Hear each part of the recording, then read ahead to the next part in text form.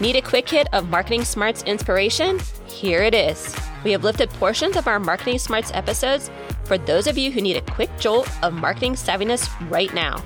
Refer to the description for how to find a longer form version. And with that, here it is. All right, so the fourth element how writing a book can stimulate your marketing efforts is it serves as a foundation for creating a brand. And this really, really helps you to open more doors. And it's because it's a key differentiator for people, like I just said, who are hiring speakers, who are hiring trainers and teachers, coaches, consultants, freelancers, and even to some extent employees. So it could serve as a really great tool to establish a brand or a brand philosophy or a point of view that is going to be like transcend your book to some extent to what you said, Nikki, and become your expertise or become your thing. And this is what I did around brand love. So obviously I had my book, but my book was just establishing the philosophy, the point of view, the ideology. It took me in my efforts and everything else I created between blogging about it, social posting about it, speaking about it, that really led to the development of this brand around brand love. All right. And this is what actually got me some consulting gigs. It got me some new additional clients. It got me all these like training opportunities. And it just really did help me open the door into more and more opportunities. And it also serves, as I mentioned before, as a pitch point for businesses. So when you can actually say, hey, and me and April's use that, you need to listen to our podcast as one example of how we pitch our business. Instead of having a big, long RFP, a book can serve in a very similar kind of vein where you can say, hey, you may want to take a look at my book because that's going to help you kind of understand the philosophy. It helps you understand how we think, and it helps you understand the way that we will conduct business. And with this, it creates like that value that you can provide that's outside of just like the thing that they're going to be buying from you, whether it's a service or it's a product. And what we say is when you start building your brand, that allows you to start commanding higher prices, attract more customers, and scale more quickly because there's more value creation there. There's more value creation, especially as you're creating those relationships that are above and beyond just the thing that you're actually putting a price tag on. And it also can establish a framework for you to publish more if you choose. So once you do one book, a lot of people will do more than one book. And so it becomes a platform for becoming a multiple published author. Not to overwhelm people that haven't even written one. No, I haven't written one, but you have to write one before you can write two, right? That's right. And then it also, and we've seen this happen a lot, and I think this is really interesting, is that it can facilitate repositioning yourself in a new space. So for example, if like I said with my, from marketing, when I was talking about brand love and that being a big brand context, I repositioned it into a smaller brand context, which allowed me to be in a new context. Another example that we've seen a lot is people take that marketing concept, and if they do it on a more of a broader scale for business, like small, mid-sized, large-sized businesses, they'll write it in the context of nonprofits, right? So it gives a new viewpoint, it gives a new lens, and all of a sudden it establishes you in a new context that you might want to do business or that you see yourself in and want to progress forward. So Nikki, can you provide some perspective on how you're kind of creating some scale behind your book to build your brand? I think the book in itself is an excellent way to scale my brand because while I have a podcast and I would speak on stages and things along those lines, it became very much oh my goodness, my brand can only reach people to a certain point, right? To a certain degree. Mm-hmm. When it's you. Right. When it's just me. But when there's a book and then it just kind of takes a life of its own, even more so than, for me, podcasting is huge and it helps, but a book, it's like somebody could be sitting on a subway somewhere reading the book and somebody else sees it and they're like, ooh, what's that book? And, suddenly they're looking on their phone and looking it up and possibly picking it up, right? Or asking the person what they think about it. And it just becomes this amazing word of mouth tool. And so I think from a branding perspective, it allows people to get to know you, people to talk about you more easily, and for you to reach people in places you probably would have never imagined. Yeah, I think that is really interesting. And I think it's one of the reasons that we struck out to write this one in the first place and have somebody else on who's written a book, because I do think that print gets a little bit of a bad name these days, and it doesn't feel quite as sexy or quite as impactful, right? It's like, oh yeah, but I could hop on and do something digitally, and that's all the rage and all of those types of things. But I do think you're right, because so much of those other channels you talked about and so much of the socially led channels that are out there today require the person to be there when it's a personal branding opportunity, right? So like in this instance where it's your book that you wrote, in all the other ways, it's you. It's your personality on stage. It's your personality on the podcast. It's your personality on social. And that can start to feel overwhelming, especially given the number of channels and how often you're expected to be there and all of those types of things. But I think a book does live out in the world very differently. And whether it's, the physical book or the ebook, it puts it in the hands of the viewers in a different way where they can enjoy and intake and absorb and all of those things at their own pace and their own time, and in different venues like the subway or whatever, where they have a few moments that can lead to those connection points. And so I think this is one of those instances where there's a beauty associated with books and the history of those and the credibility that comes with writing one and all of that, that's very different than the world we live in today with all of the messaging we're bombarded with all the time, the more forceful push of things versus the seeking and being able to internalize as you want to. And with a book, you just have to write it once. I mean, not to say that you won't write other books, or you might do some revisions, but when you think about social media or different platforms, you're all up in there every day or every week or every month. But with the book, it's like, I wrote it once and then it just lives on and people keep sharing it. Right? And you can continue to recycle that and promote it, right? And it doesn't get old. Yeah. Right. And so I think that's really important too. That's a very good point. And I also think it serves as a comprehensive kind of point of entry for your brand too, where, somebody might see one, social post, or they might have like, one, podcast episode, or, just like you said, like one blog. It might not be enough in order to get people in. So you need to do multiples of those. But the book serves as a very comprehensive point of entry, and it a low risk point of entry for your brand. So it does a really good job of, again, seeding the opportunity to do bigger things, but also serves as a really nice foundation for all the other things that are going to come. So, in all those other instances, you're competing on volume. Right. Versus here, to your point, Nikki, you write it once, and then it can take on whatever life of its own. You don't have to keep rewriting every week or every day or, feverishly doing that. Yeah, I think that's a really good point. Yeah, absolutely. All right. So just to summarize how writing a book can stimulate your marketing efforts. First, it establishes credibility. And this really establishes your authority on a topic, because it's helpful to differentiate you from others and get people to choose you more often. It also establishes your point of view and declares it to the world. And remember, this takes guts, so be prepared for criticism, but also be brave in establishing that point of view out there.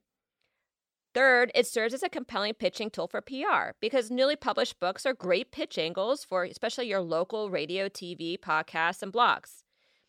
It can serve as a foundation for creating a brand, and this really, really helps to open more doors.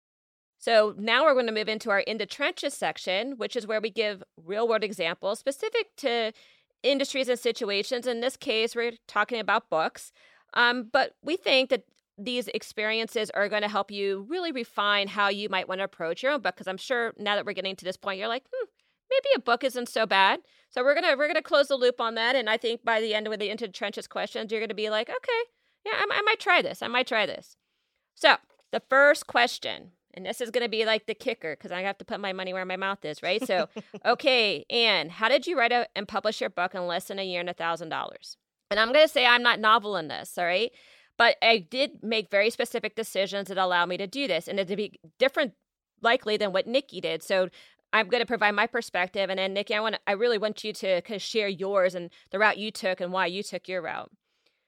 So for me, what I knew I needed was I needed a marketing tool. So that was very, very specific to what I wanted to do in the impact I wanted to create in writing my book. So that already put me in a little bit of a different category, because I wasn't doing this to be a New York Times bestseller.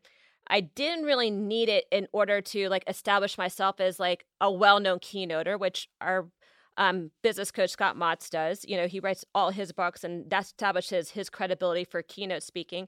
So I didn't really need it for those aspects. I needed it really to establish my POV, like I had said before.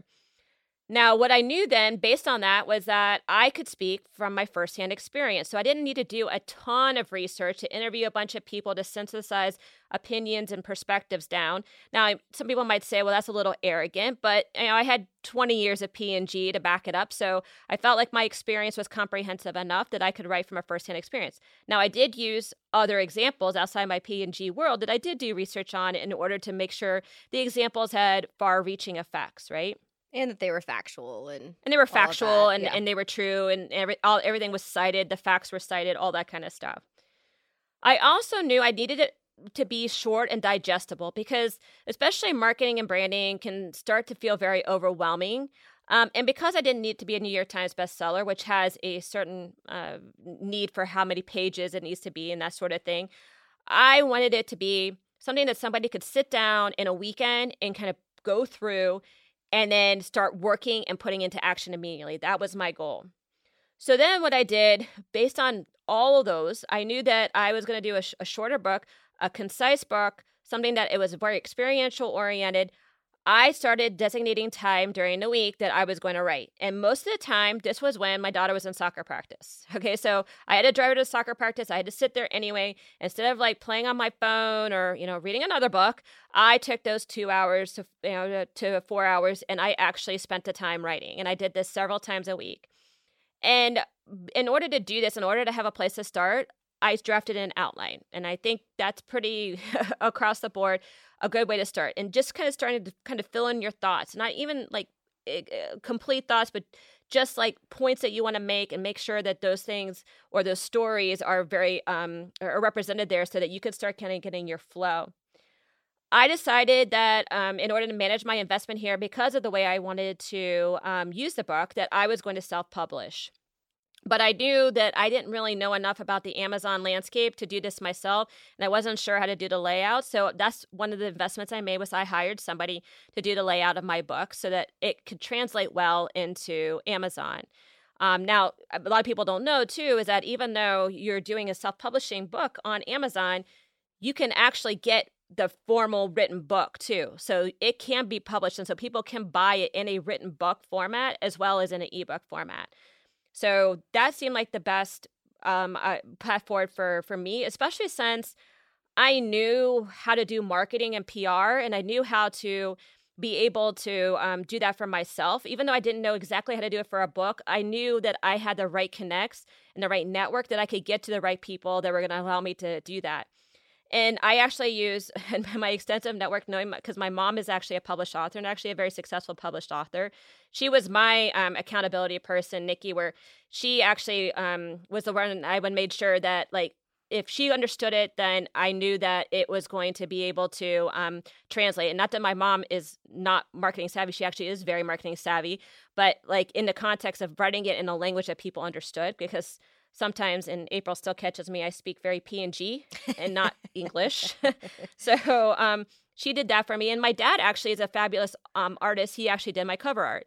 Now, the person I hired to do my layout would also have done my cover art for me for a nominal fee, but that was just nice to have, kind of all in the family. And I did have my people that would read it and give me feedback on it. And you're right, it's kind of difficult to figure out what feedback you want to accept, but it's always in the context of what you think is going to tell the most authentic story according to your POV. And then I did, like I said, hire a publicist. I did not want to go through the effort of trying to pitch all these people myself. I wanted the relationships that other people had to try to get me into the places where I thought it was going to, my book was going to resonate and I was going to get to the right audience. So I did do that and was able to get some radio, TV, some podcasts, some blogs, and that obviously helped to drive some awareness around my book, but also just kind of create some things that I could point to say, hey, my book was, covered here, or and these people endorsed my book, and so it gives a little bit of credibility to the book itself as well as your expertise within the book. So that kind of explains my story a little bit. Nikki, I'd love to hear your story. Yeah. So I was an English major in college, but probably even more important than that, I've wanted to write a book since I was really, really young. Mm. And I mentioned earlier that I went with a traditional publisher. And I think when I first decided I wanted to write a book, I was probably 10 or 11. And while self-publishing was probably a thing, I'm not entirely sure if the internet was. It might have been, but I don't remember back then. So like, I did not know much about self-publishing. I didn't know it was a thing. I'm not that old, guys, but like, it's crazy how quickly technology moves forward. Mhm. And so actually I must have had the internet because I definitely used the internet when I was in middle school and younger. So maybe the internet existed, but I wasn't Googling. Right. Yeah. It was definitely AOL dial-up, fun times. Oh, I remember Like, that. yeah. And I definitely was. Everything Exactly. loads in 5 minutes. You're like, oh my Lord. Right. Like if you get impatient now with internet speed, you have no idea the pain Exactly. that it used to be. But long story short, I knew that I wanted to write a book, and I had it on my list pretty much every half decade for who knows how long. It was like, write a book before you graduate college, write a book before you turn 25, write a book before you turn 30, write a book before you turn 35. I did it before 40. Woohoo. But like, Yay. yeah, but it was just on the list forever. And what actually sealed the deal for me, I feel like Brennan Bouchard is getting so many shout outs in this episode. Shout out to Brennan Bouchard. But it was because I watched a Brennan Bouchard video, and it was for, I think it's like High Performance Academy or something along those lines. Mhm. And the whole point of the video was essentially that he should be able to look at your calendar and tell what your goals are. Yep. And if he can't like look at your calendar and know what you're moving towards, essentially it's not going to happen. Like that was the gist of it. But what I felt like he was speaking to me, and I felt like he said, Nikki, your butt is never writing a book because you don't have one book writing thing on your calendar. Yep. You don't have And the time scheduled in, right? No, he's Right. big on that. Yep.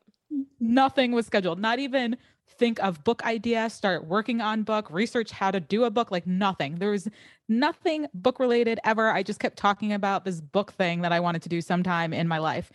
And I pendulum swung. I was like, I'm going to show you, Brendan, who's now the inner voice in my mind that's like, this ain't going to happen unless you put it in your calendar.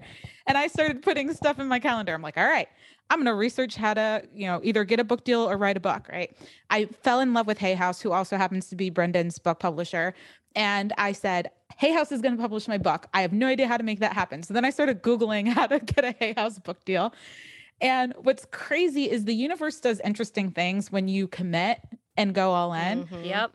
And I kept meeting people who had book deals. Now, they weren't Hay House book deals, but they had big publisher book deals. And they were all telling me the same thing. Like, Nikki, you need to get your audience to like 50,000 people minimal on like email list, and then maybe social media additionally, or all this other stuff, nonfiction, competitive, blah, blah, blah. And I was listening and I would go, that's not going to be my path. I was like, because I was like, I am not waiting that long. I know I can build my audience that big, but I am not going to wait that long. And so I found this one article from this one person's blog that I still have no idea what I typed into search because I can't find it. But this woman wrote about how she got a Hay House book deal without having an agent. And I was like, what? Wow.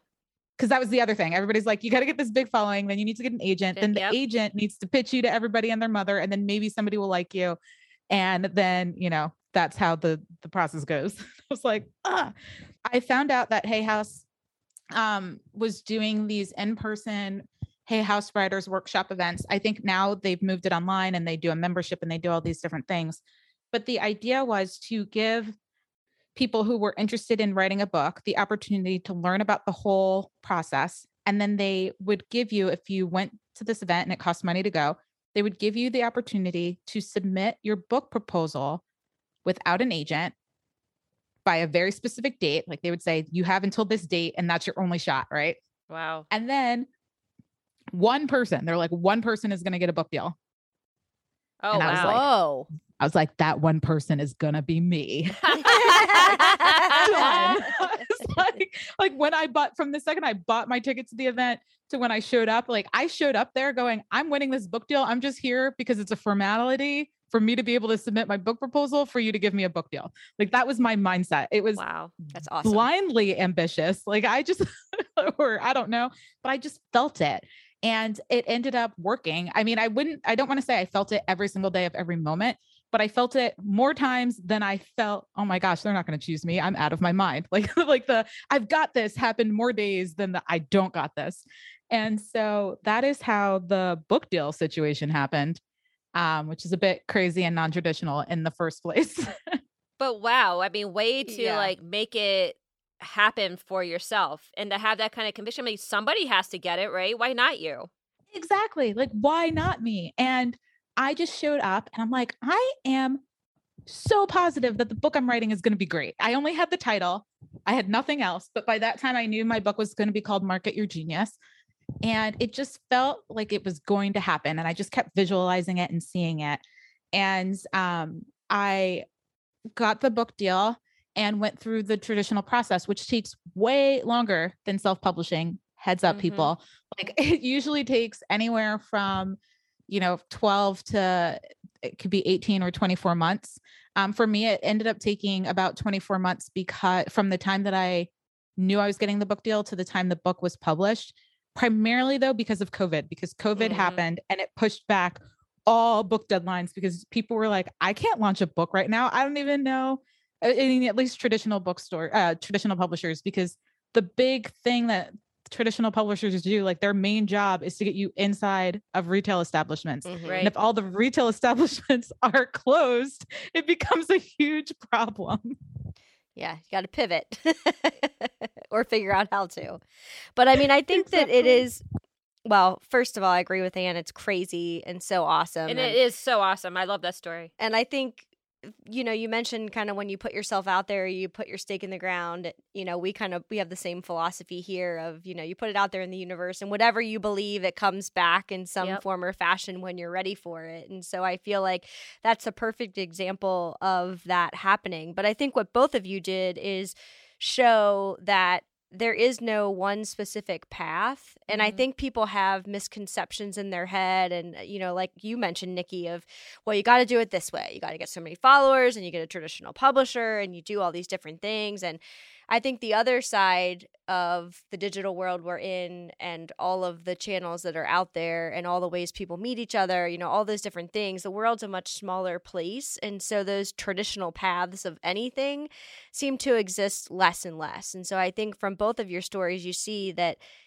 well, number one, it can be less daunting for a variety of reasons. But number two, you don't have to listen to this is the way it was always done. You can carve your own path because of where we are today in the world.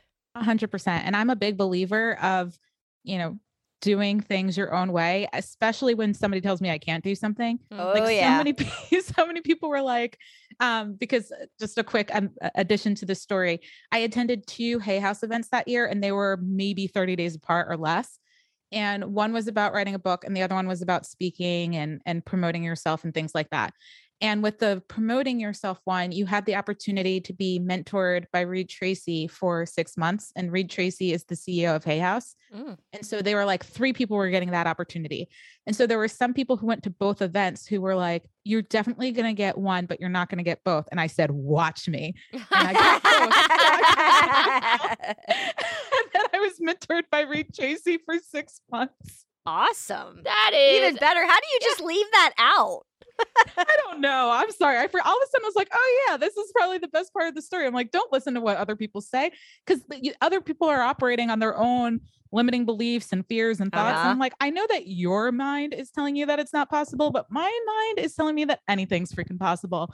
And I literally have the word limitless tattooed on my wrist so that I can always remember that. So I'm like, I'm going for it and it's happening because I'm limitless. So you can't stop me, people.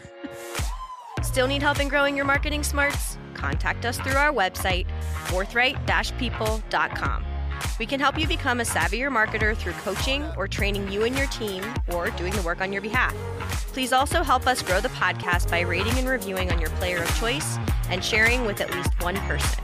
Now, go show off your marketing smarts.